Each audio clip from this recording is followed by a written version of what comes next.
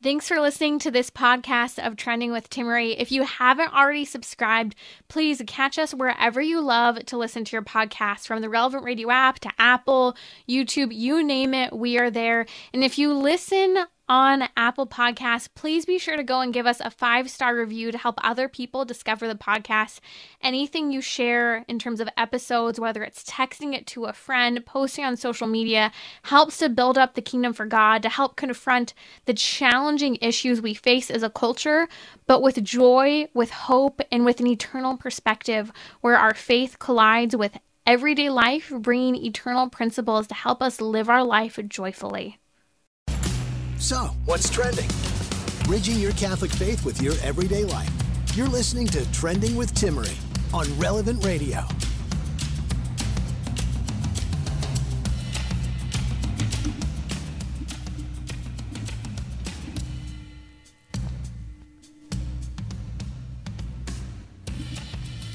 So excuse me as I engage in child torture over here. I'm back from maternity leave, and I know a lot of you have been praying with and for my family with everything that's been going on. And my baby girl's doing well. Her heart, we're working through the heart issue. She has 3 holes in her heart, and then some high pressure in part of the heart that's increasing that difficulty that led us to the hospital originally, that indicated all of the challenges that we ended up having with being in the NICU right after she was born. And it's interesting because what we learned, one of the things that was actually impacting, causing more strain on the heart, was her tongue tie. She had a tongue, lip, and a double tie on one side of her cheek. And so we took care of all of that, did a laser surgery last week on it. And if you had a child with tongue tie, you know those torturous exercises that you have to do. I try to turn her away from me as I massage in those wounds. Last time I had it with my first daughter as well, and I think they told me to do it for 3 to 6 months. I think it was almost 6 months. Not as often as in the beginning. You have to do it 6 times a day, and it truly is child torture. I feel it so odd when I'm sitting here, pushing in her little wounds, trying to make sure that they stretch, and doing her mouth exercises. I try to avoid eye contact with her, and then after she's done, I'm sitting here consoling her, going, "Oh, it's okay. What happened?" I feel like a little kid that is a bully and picks on another kid, and then the parent turns around and looks, and then you pretend like you're doing nothing wrong. That's what I feel like when I'm doing these exercises on my daughter. Anyways, it's our weekly marriage hour today on Trending. Thanks for being with me, praying with us. It's great to be here today. Joining me in just a little bit will be Abigail Favale. But I want to talk to you about what's going on in the gender front. We're going to discuss that a little later with Abigail. We'll talk about whether we are all on a gender journey, and we're also going to talk about this whole idea of whether or not everyone fits into a binary that is male or female, and that it's a lie that not everyone fits into a binary. But before we go there, I do want to talk about a common sense law that protects children and reinforces parents' rights. In Virginia, in the state of Virginia, a House bill is in the Senate right now. They're in Virginia. It's a Democrat-controlled Senate. It's actually, fascinatingly, this week just passed through an education and health special committee. That's after already having passed the House there in Virginia. It's called SAGE's Law. And basically what it does, it requires schools to basically give information to parents if a child gives any evidence about experiencing gender confusion, gender dysphoria. You have to loop a parent in. You can't hide information from the parent. You have to include them and converse with at least one of the children's parents. The second thing is that it would actually ban biological men and boys from competing in sports specifically meant to be for women and girls. This is important. We're talking about Title IX and why Title IX was implemented for fairness in one area, including sports, but also to protect women, for example, in locker rooms, which we talked about yesterday here on Trending. You need to go and listen to yesterday's episode if you haven't already. There's a link on my Instagram story and social media if you want to check that out.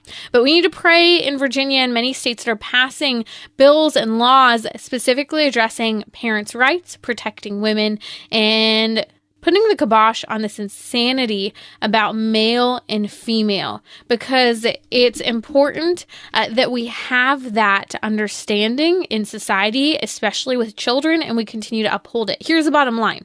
Number one, parents have a right to know what's going on with their children. This is why it's a good bill and it should be a law. Number two, school educators should keep nothing from parents. Period. I shouldn't have to repeat that. Parents have the best vested interest in their children and their thriving, and parents shouldn't be left out of the loop. Parents also, and this is a reminder for parents, need to support teachers and help keep them in check with healthy engagement. And I say healthy engagement because I think there's a lot of, well, my kid didn't do that, or my child's perfect, even with well-intended parents. I'm thinking of a friend recently. We know the principal of this friend's school, and the friend contacted us because they're getting ready to touch base with the principal because they assume that their child has done nothing wrong in a particular situation, which some of the details came out. And I'm kind of sitting here thinking, I don't know. Do you really want to assume that your really little kid didn't do anything wrong in this situation and you'd go right to the principal? I think that I bring this up because we have to have that perspective that teachers, in some respects, have lost respect for parents because parents have on one spectrum been disengaged and on another spectrum are just quick to jump in and criticize and hit the teacher for every little correction that their child receives, rather than coming alongside and keeping them accountable. So that's, I think, the perspective that we should have, especially when we see laws like this potentially being passed in various states. God bless legislators and pray for them in the state of Virginia who are fighting for this. And we pray for conversion of heart and mind as we hopefully will see the passing of House Bill 2432, known as SAGE's Law, to protect children and uphold parents' rights. You're listening to Trending with Timmerie here on Relevant Radio. I want to talk about gender today.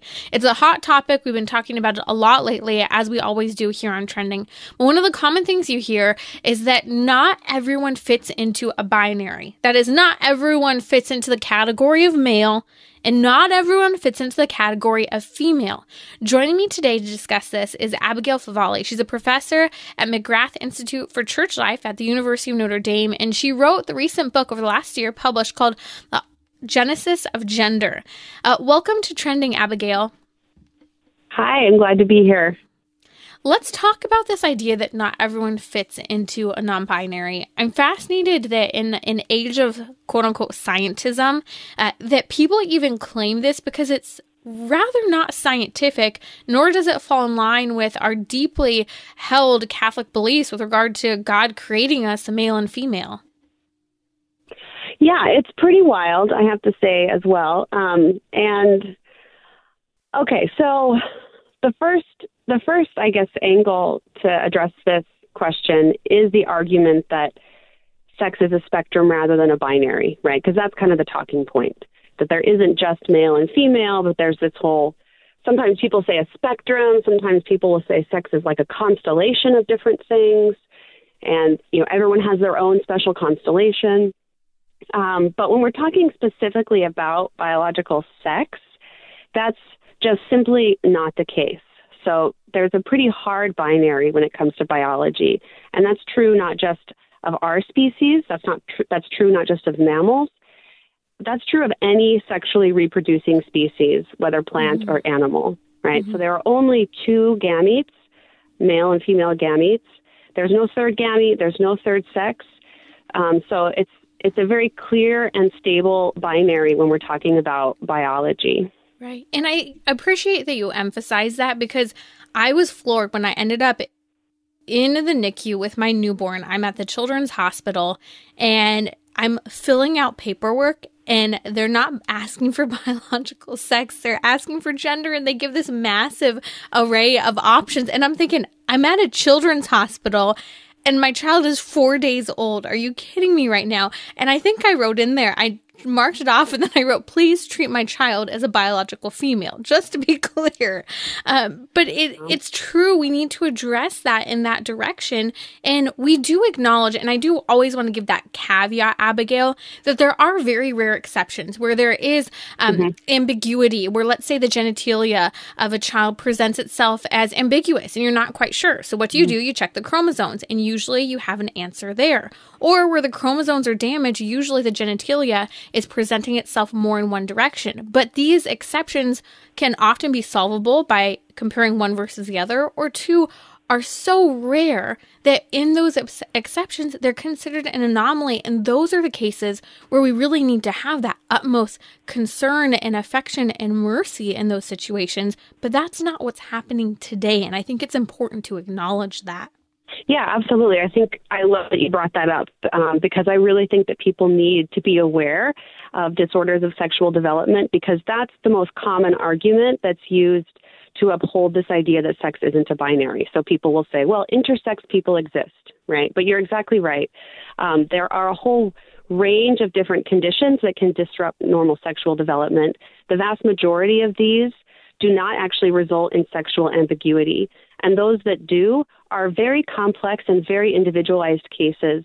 And in those cases, you really need to just look at the person as a whole, because even in those cases, the body itself will be tending toward a particular pathway of, being ordered toward the production of a small gamete or ordered toward the production of large gametes and gestation, right? So it requires a multidisciplinary team looking at the person as a whole. And this is another kind of rhetorical tactic that I see, is completely disregarding the organization of the whole and basically reducing sex to a bunch of different disparate characteristics, right? So saying, well, there's chromosomal sex and there's, genitalia and there's hormonal sex, as if the fact is that in 99.99% of births, all of these different sexual characteristics come as a package deal in one organized whole. So you really have to think structurally when you're talking about biological sex. So the structure of an organism as a whole and not just individual traits. And I appreciate you saying that, Abigail, because we're talking about differences on the level of male-female differences in neuroscience being discovered. I mean, many neuroscience scientists that don't even have perhaps an ideology in one way versus the other are being called neurosexist today because they're recognizing these differences. Medication impacting men versus women differently, not based on weight, height, etc., but actually based on biology, male or female. And so when we look at all these dimensions, all the way down to the way muscle fibers and tissues are developed and the way they're developed for power versus endurance between the differences of male and female, it's absolutely riveting that any scientist should actually be excited to talk about the differences rather than trying to say there's no such thing and making it ambiguous, which I would argue really is a severe philosophical error today, because people will ask, Abigail, why force a person to fit into a binary? And I think if we start with a philosophical worldview that is so flawed to say that there's no such thing as male and female and that each have a nature, then we do kind of go that far as to say, well, everything's ambiguous. Right. So I think what we're seeing actually, it's good that we brought up the intersex or disorders of sexual development rare kind of exception to the norm. But what's happening is now those are treated as the norm, right? So it's almost as if every single human being, this is the argument, is born sexually ambiguous. So we have this whole phrase now, sex assigned at birth. You've probably seen that on some forums as you've been filling things out, right? So instead of just sex, it's sex assigned at birth. Now that word assigned is really philosophically loaded because it reflects a perspective that sex is not a biological fact that's observed and recorded at birth, but that it's actually imposed upon the physician rather than recognized. And so now what we're really seeing is that every single child is treated as sexually ambiguous, right? So instead of the idea of disorders of sexual development being kind of an exception to the norm, now there really is no norm at all. And it's funny because I remember seeing this about 10 years ago, before Bruce Jenner came out and kind of really ushered in this massive wave of transgenderism. Prior to that, I remember people who were having children and even friends and acquaintances of mine, I was shocked when they were saying, oh, we're really not doing pink or blue. We're really going to focus on the neutral colors of green and yellow. And I would just kind of laugh because my mindset was, I was always so surprised that for some reason we want to put people into this box mentality that pink is girl, blue is boy, and you stick with that only. And that's fun for a nursery and that's fun for parties and games for babies and celebrating them. But do we really think we're that effective in choosing purple today? Right. I mean, the pink and blue thing is interesting because, okay, so we've been talking a lot about biological sex, and there is really a very stable binary when it comes to biological sex. Human beings come in two reproductive modalities, male and female, end of story.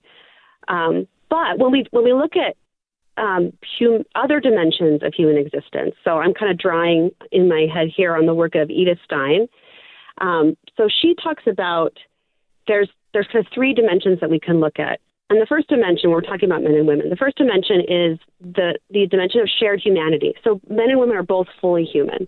Mm-hmm. So the full range of human capacities and traits is shared by both men and women. So they're both fully rational. They both have free will, these sorts of things.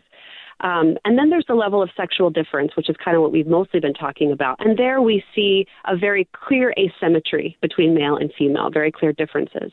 But then there's also the level of the individual, right? And so every individual is totally unique and particular, and there's something really wonderful about that. So a particular woman, she might not be she might not reflect some of the average, say, attributes or personality traits of females, but that doesn't make her any less female or any less of a woman, right? Mm-hmm. So I think it's really important to kind of keep all three of those dimensions in mind, because at the human level and the individual level, we're not dealing with hard binaries, right? Mm-hmm. But when it comes to sexual difference, there is very clear asymmetry. But if we're thinking about all three levels, I think that gives us a more robust and holistic way of thinking about people that allows individual differences while also not denying the reality of sex. Mm-hmm. And even with an example of that particular, that I think is important to give the philosophy, give the understanding, because that's what's so profound about St. Edith Stein, those three dimensions: shared humanity, sexual differences, and the particular. And there are a lot of particulars today that, because we think we're presenting as different from those who are similar to us, i.e. women compared to other women. I think I grew up in the mountains. I grew up playing in the mud and hiking and barefoot all the time.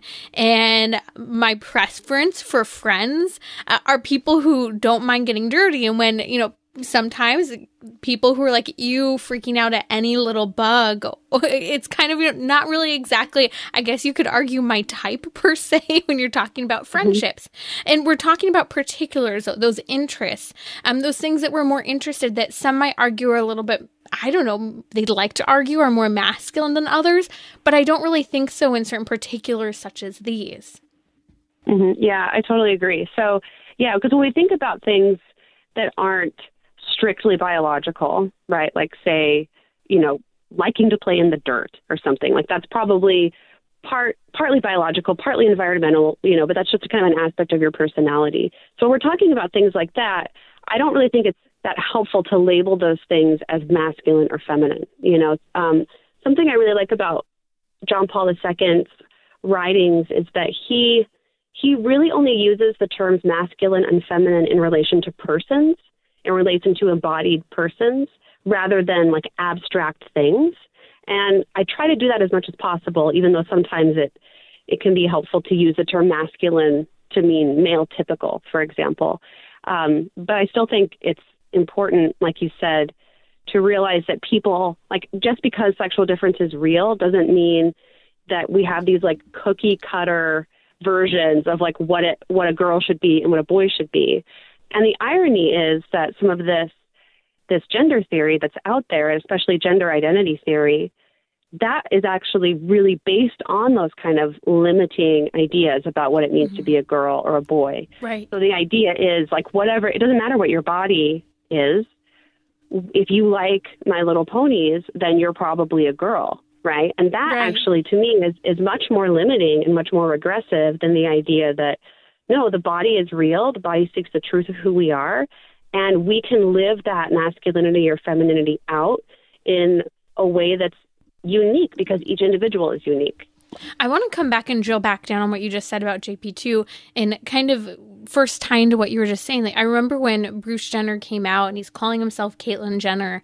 It's the first year or so after this, and he ends up receiving the Woman of the Year award, and he comes clacking out in his high heels, dressed in this really tight-fitting dress, makeup all done up, and when accepting the award about the Woman of the Year, what he talks about are these high heels, this lipstick, my makeup, and it made that abstract comment about women that you're referring to. So let's drill down just a little harder on JP2 using male and female specifically with regard to individual persons, because I think that's something I'd like to maybe understand and clarify a little bit better, because I think that is very significant.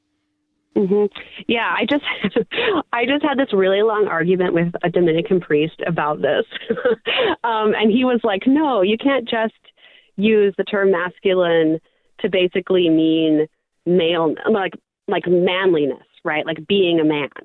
And I was like, but I think that's something profound, because I think what John Paul II is doing is he's shifting gender back to the world of persons rather than these kind of abstract traits. Because there is a tradition, I think there's a line in Western intellectual history, or not even just Western, but in Eastern cultures as well, that almost has this like Neoplatonic idea that masculinity and femininity are like out there. They're these disembodied kind of cosmic realities like yin and yang. And then right. We embody those things. Mm-hmm. And I really think John Paul II is trying to like ground us in the realm of the human person. And human persons are always embodied. But we're not just bodies, right? We're also souls. We're embodied souls.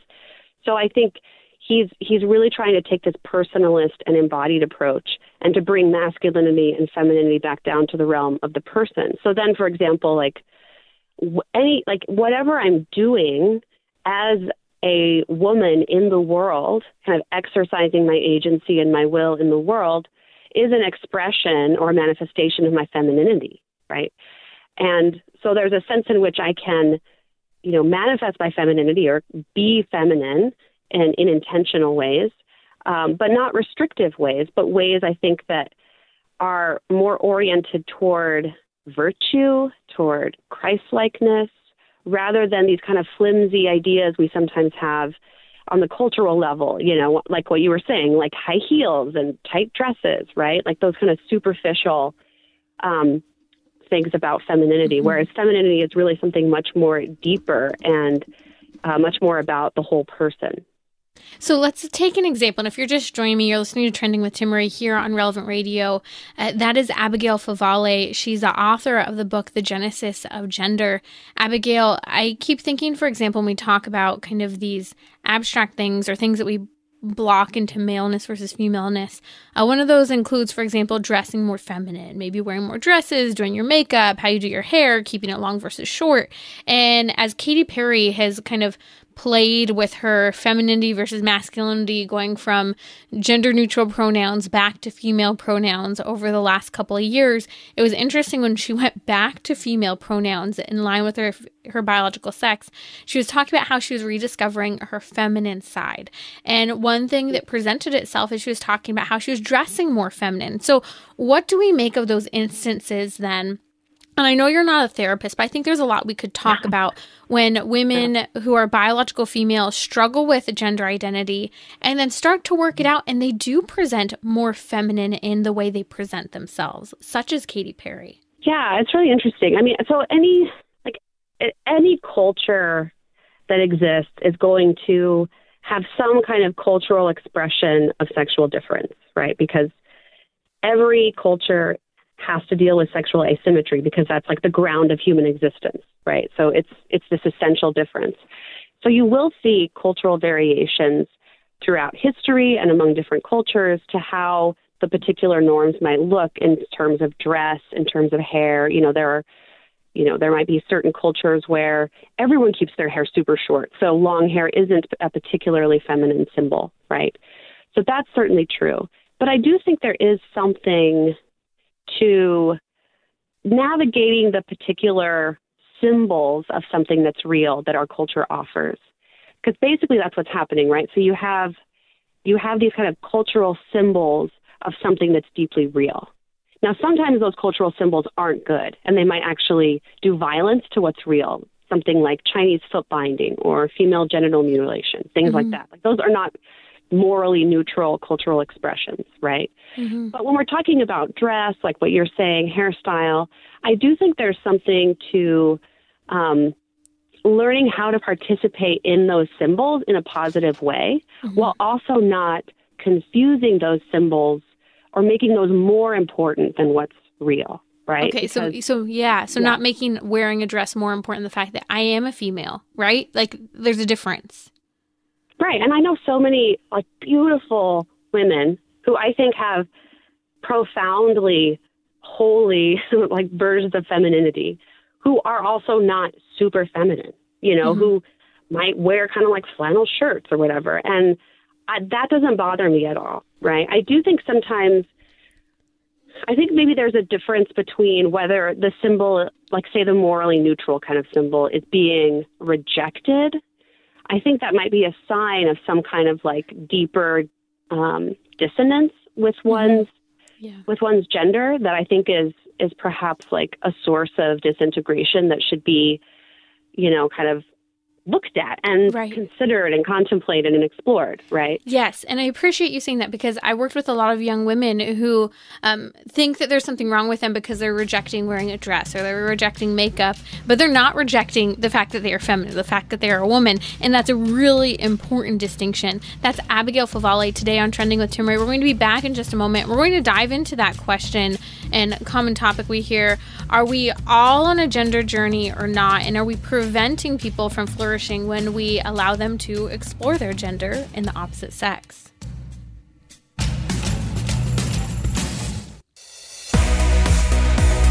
You're listening to Trending with Timmerie, where you can discuss what matters most to you.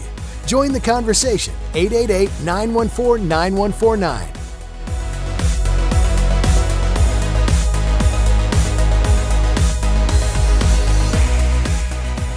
Welcome back. If you'd like to weigh in on the conversation, ask your question, reach out on social media at Timmerie, Timmerie. I put that question up there on social media, especially Instagram. I'm watching that as we speak. So if you have a question, let me know. Fascinated by some of the questions coming in. Hopefully we'll have time to dive into those. Joining me now is Abigail Favale. She's a professor at the University of Notre Dame, and she is the author of The Genesis of Gender. We're drilling down on specifically the topic of gender. We were talking before, and I think this is really important. So if you missed the conversation, catch the podcast later. You can subscribe at relevantradio.com/trending, or wherever you catch your podcasts. We're there, Trending with Timmerie. But we were talking about the lie that not everyone fits into a binary. Now we're going to transition. And again, that's a lie. Everyone does fit into a binary. We did talk about those rare medical exceptions.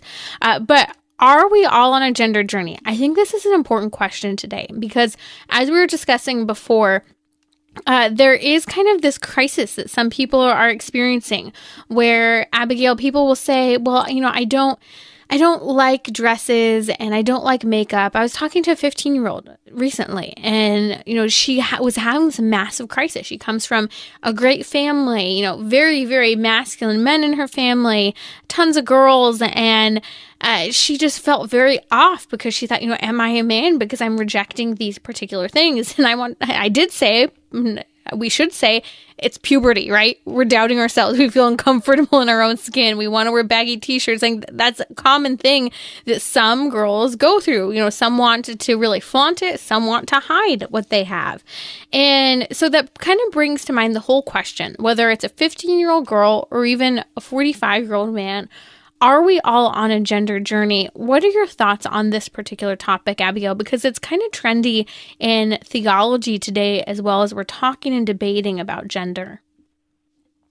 Well, my first instinct, anyone says anything about gender, is I want to say, okay, define your terms for me, please, because there are so many different definitions of gender. So everything depends upon what you mean when you say gender, right? So I would say, like, for the most part, when people talk about gender journey, they're using a concept of gender that's relatively new, and I'd say has really come to prominence in the last 10 years or so.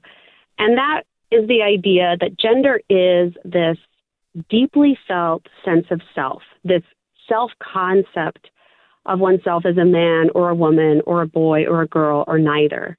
And that sense of self is so profound and unchanging. Well, except that it might change because we're all on a journey. But it must be expressed and it must be expressed physically on the body. It must be expressed through the clothes that we wear. So there's this real emphasis on what it looks like, right? Like what we look like, as if that's almost the most important thing about being an authentically masculine or feminine human being. And so I would want to just sort of shift away from that. Like whether you're a man or a woman, I'm going to go out on a limb and say it actually has nothing to do with what you wear or what your hair looks like. It has everything to do with the kind of body you are. Yes. Okay. Just so that's men, please don't wear foundation of it, rompers, right? Yeah. So first of all, like, let's just diffuse that the importance of clothing and fashion and expression, which I think social media has just like heightened to a pathological degree, right? It's almost like we have this idea that we're these avatars. Like I'm an avatar and I have to sort of like continually shift and change and shape my avatar so that it's perfectly expressing this sense of self that I have, right? And I really think that that's a kind of fallen anthropology. Like that's a fallen understanding of the human person. And when I think about the word journey too, like, well, what's the trajectory, right? Every journey is heading somewhere. Okay. So I might think like I'm on a gender journey in the sense that like I'm on a journey toward Christ and I want to be continually transformed more deeply into the woman who God has created me to be. Right. So there is this sense of like dynamic growth and integration that's possible. But the gender journey idea is often about it doesn't seem to have this particular trajectory, and it doesn't seem to be about wholeness and integration, but it really seems to be about like customizing oneself as if your body is an avatar. Yes, I agree with that. It's almost as if people think it's the evolution of the human person. I remember one person actually did say that to me. Someone I went to school with. I went to a very small Catholic university, John Paul Great Catholic University, very orthodox teaching in line with the Catholic Church. And I remember a student years later after graduating saw that I was doing a lot on the gender issue. And he told me that I was getting it all wrong. I was missing the fact that people have evolved. And that's why what's happening is happening with same-sex marriage and gender today. And this is all a part of the human person evolving. And it kind of made me laugh because when I think about this, it reminds me of the book series and movie series, The Hunger Games, when you saw people super modifying their bodies to have whiskers coming out, to have hair growing out of odd places on their body that would present as animal-like characteristics, which is part of what you're seeing with this gender craze, is you are seeing people. I remember the one 20-something-year-old about 8 years ago who suddenly identified as a baby, and his girlfriend was literally caring for him in a crib and bottle feeding him and changing his diapers. And it's weird, but that's kind of what it is. It's this self-expression and outward characteristics that are confused, that we're saying this is what we do, rather than focusing on this is who I am. And I think that that's a really important distinction that has to be made when we're talking about gender and whether we are on a gender journey. We are, but it's not so much about those exterior characteristics as you're saying, Abigail. Yeah, I think your connection there with almost like the transhumanist angle is a really good one, right? Because I think another thing that's happening in the typical gender journey idea is that the idea of human nature is completely disregarded, right? So there isn't a sense that like I'm a particular kind of being, and so development, growth, and flourishing looks a particular way, right? Like we could say that the growth of a tree looks a particular way, or that flourishing looks a particular way for a cat or a dog, right? But we seem to be forgetting this as a culture, that like, no, there is no human nature, right? So there is no nature to which I'm kind of like, where flourishing is found to living in harmony with that nature. Rather, it's all about my desires and my feelings and my will, and somehow expressing those through the body with no sense that there's a givenness to the body. There's a givenness to our nature. So I think that that's also one, if I had to point to something foundational that's missing in the gender journey idea, it's the very concept that human beings have a nature. Mm-hmm. No, and you use different language from what the secular culture would. You say there's a givenness to our body. Yep. It's given that we are X, Y, and Z, that, we have a male or a female nature, and that male or female nature goes in accordance with our soul and our body, and even more so our soul, which I'll touch on an assumption in a moment. But what people would say instead of givenness is that you are making an assumption. I think it's helpful to pull in what the Catholic Church says on this. And we spent a while with licensed marriage and family therapist Michael Gasparo actually talking about this, and that is where the Catechism of the Catholic Church, in two very profound paragraphs, paragraph 2332 and 2333, talks about how everyone, man and woman, should acknowledge and accept his sexual identity, and talks about how sexuality affects all aspects of the human person, including the body and the soul and the unity of the two. But another area, I think, when we're talking about whether or not gender is a journey that we're all on, it actually says in the catechism there that everyone, man and woman, should acknowledge and accept his sexual identity. And I think there are a couple of things that have to go in between acknowledging and accepting it. I think all of us, no matter what our broken or unbroken past might be, need to kind of walk through this journey with regard to our maleness, if you're a biological male, or femaleness, if you're a biological female, of acknowledging the difference, getting to know it, really taking a deep dive into what does this mean, accepting it and embracing it, and not reducing it again to exterior characteristics that are a part of it, but not the fullness of who we are.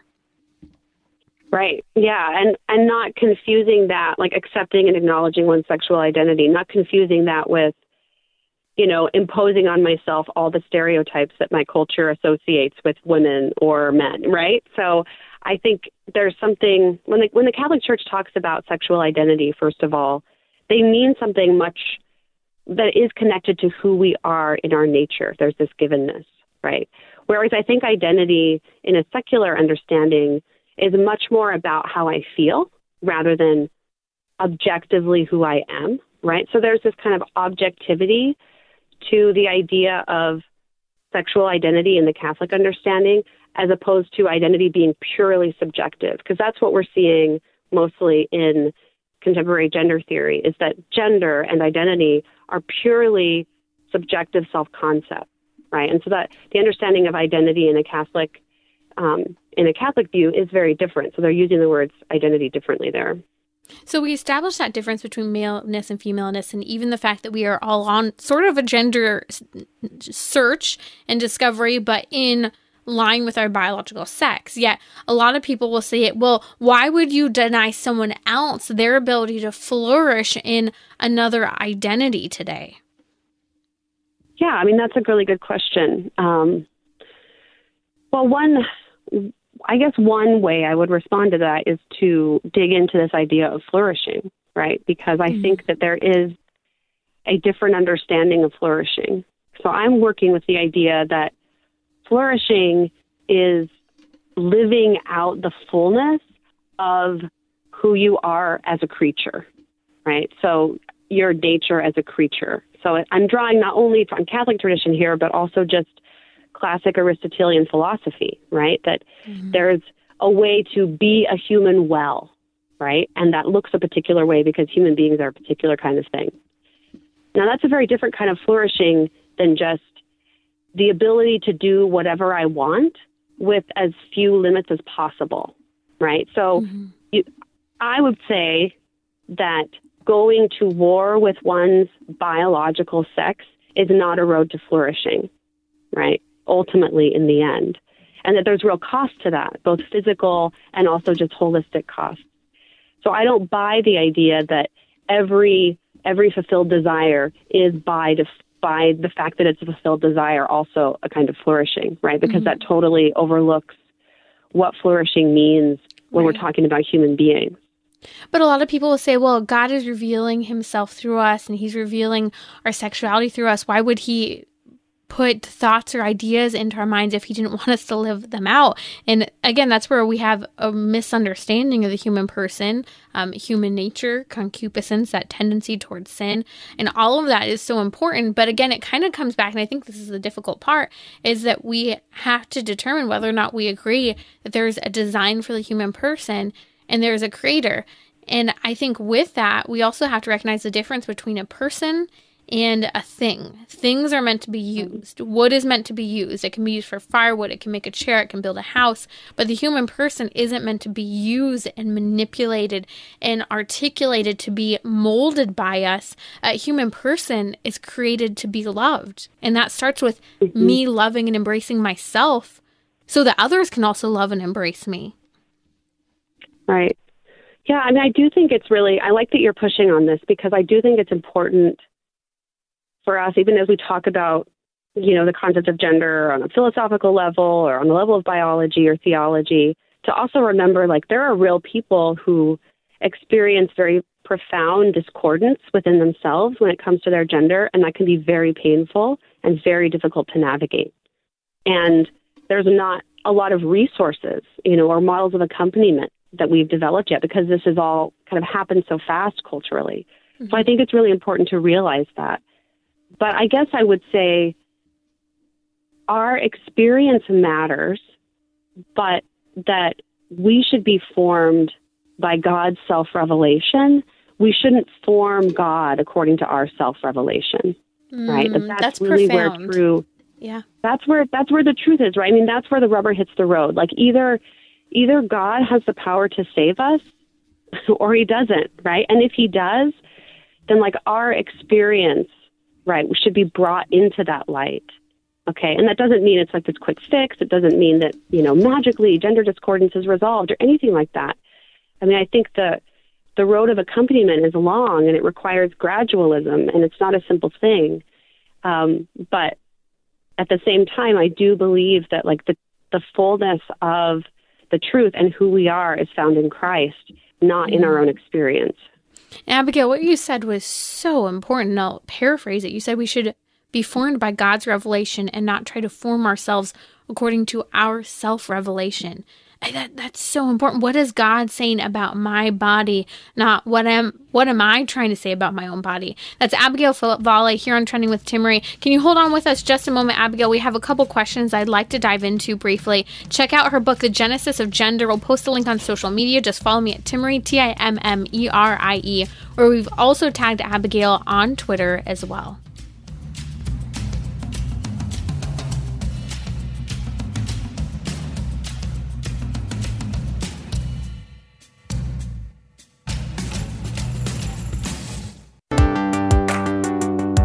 You're listening to Trending with Timmerie, where you can discuss what matters most to you. Join the conversation, 888-914-9149. Welcome back to Trending with Timmerie. Abigail Philip-Vale here with me. She's author of Genesis of Gender, and she's also professor at the University of Notre Dame. Abigail, a couple of questions came in that I thought were just interesting and thought-provoking. And one of them was from Mark. Mark called and he was asking if we thought there's a correlation between good-looking men having a tendency to be more gender fluid than the rest of the population. I have no idea. I mean, personally, I really like men who look like lumberjacks, so that's not super gender fluid. So I don't really know how to answer that question. What do you think? I think it's interesting. Again, it's a curveball, but it's fun. And people are actually asking these. And I understand, like, when they say, like, better good-looking men. Well, I think that's subjective, right, to the individual. But I do understand when they're saying there can often be very beautiful looking characteristics of some of these men who are expressing themselves as gender fluid. And I do think that's legitimate. I think there's a man who I can say, okay, is really, really handsome. And there's also a man who I can say he's beautiful. And I mean that. And that's not less masculine. But I do think it's an interesting question to be asking. And I don't have an answer for it.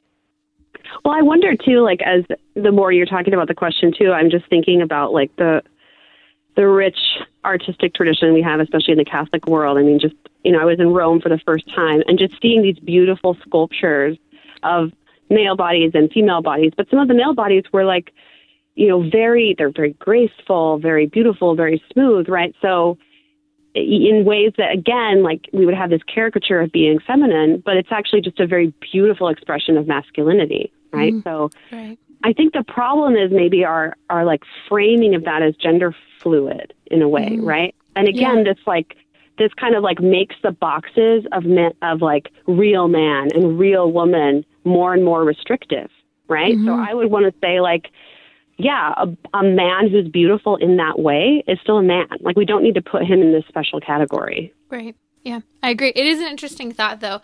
And again, I think it does come back to that subjective interest in the individual, but I do see that kind of correlation in a certain respect, I guess you could argue. Another question that came in from Brittany, which, by the way, says she's a huge fan of yours. She said, do you have any recommendations for a counselor trying to survive university with this topic? Oh, so like being a university student or being a counselor to students, do you know? I think a counselor to students, it sounds like. Oh, man. I don't know. This is hard. I mean, I think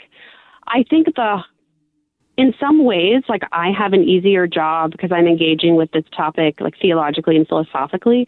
I think it is the pastoral level that is the hardest, whether you're a therapist or a priest, right? Because you have to meet someone where they are, right?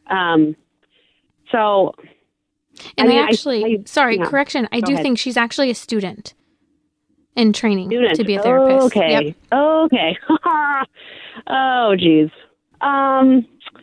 Well, keep one hand firmly on the rail of reality, I would say.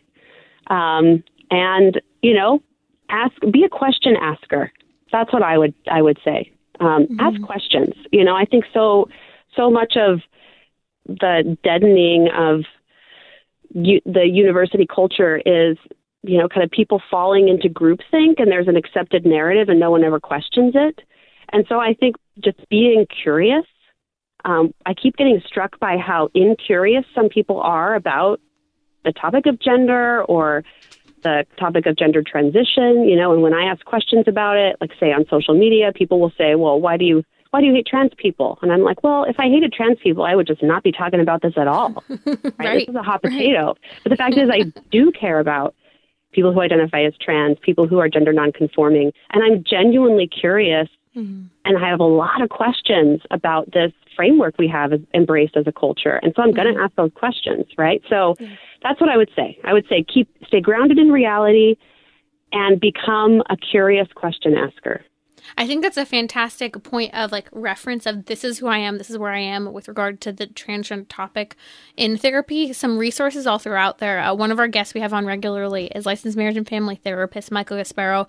He's worked with reintegrative therapy, which helps to kind of dive into a lot of the research on this and even address, the fact that there are a lot of comorbidities for people who are really suffering from gender dysphoria, that often there are things that were going on in their life far prior to a sudden onset, because for many people today it's a sudden onset of gender dysphoria that need to be addressed prior to just focusing in on the gender crisis itself. Let's focus on those other things that could be presenting, such as depression, anxiety, cutting, suicidality. I mean, so many things that are pre-existing and comorbidities. So reintegrative therapy is a great resource, and they've got tons of research there. Listen to the episodes with Michael here on Trending. I'll actually post a link to some of his episodes here in the episode notes for today's podcast. But also Dr. Laura Haynes, we've talked to her before here on Trending. She's retired from being a clinical psychologist because she's specifically focusing just on the research of this, and her research is phenomenal. She's presenting at international theology and psychosomatic presentations and conferences because she's saying, hey, the research is there. We don't have to make up our research. It's pretty conclusive. Whether it's people try to say that a person's born gay, The research actually says no one's born gay. And she presents this over and over again. So I think those are some really good resources to tap into and recognize you're not alone on this issue. Abigail, thank you so much for joining us. Thank you for your book, The Genesis of Gender. It's a topic a lot of people are not willing to dive into, yet it's a hot topic that we all need to be prepared to address. And as I was saying earlier in the week with Michael Gasparo here, when we're addressing this with an individual, whether it's a pronoun crisis with someone we know, or just talking out in theory, asking the Holy Spirit to help us understand this issue better, help us to articulate it, helping us to know what to say in those particular circumstances, whether maybe it's a little awkward because someone's asking you to use gender neutral pronouns, or the conversation's a little heated.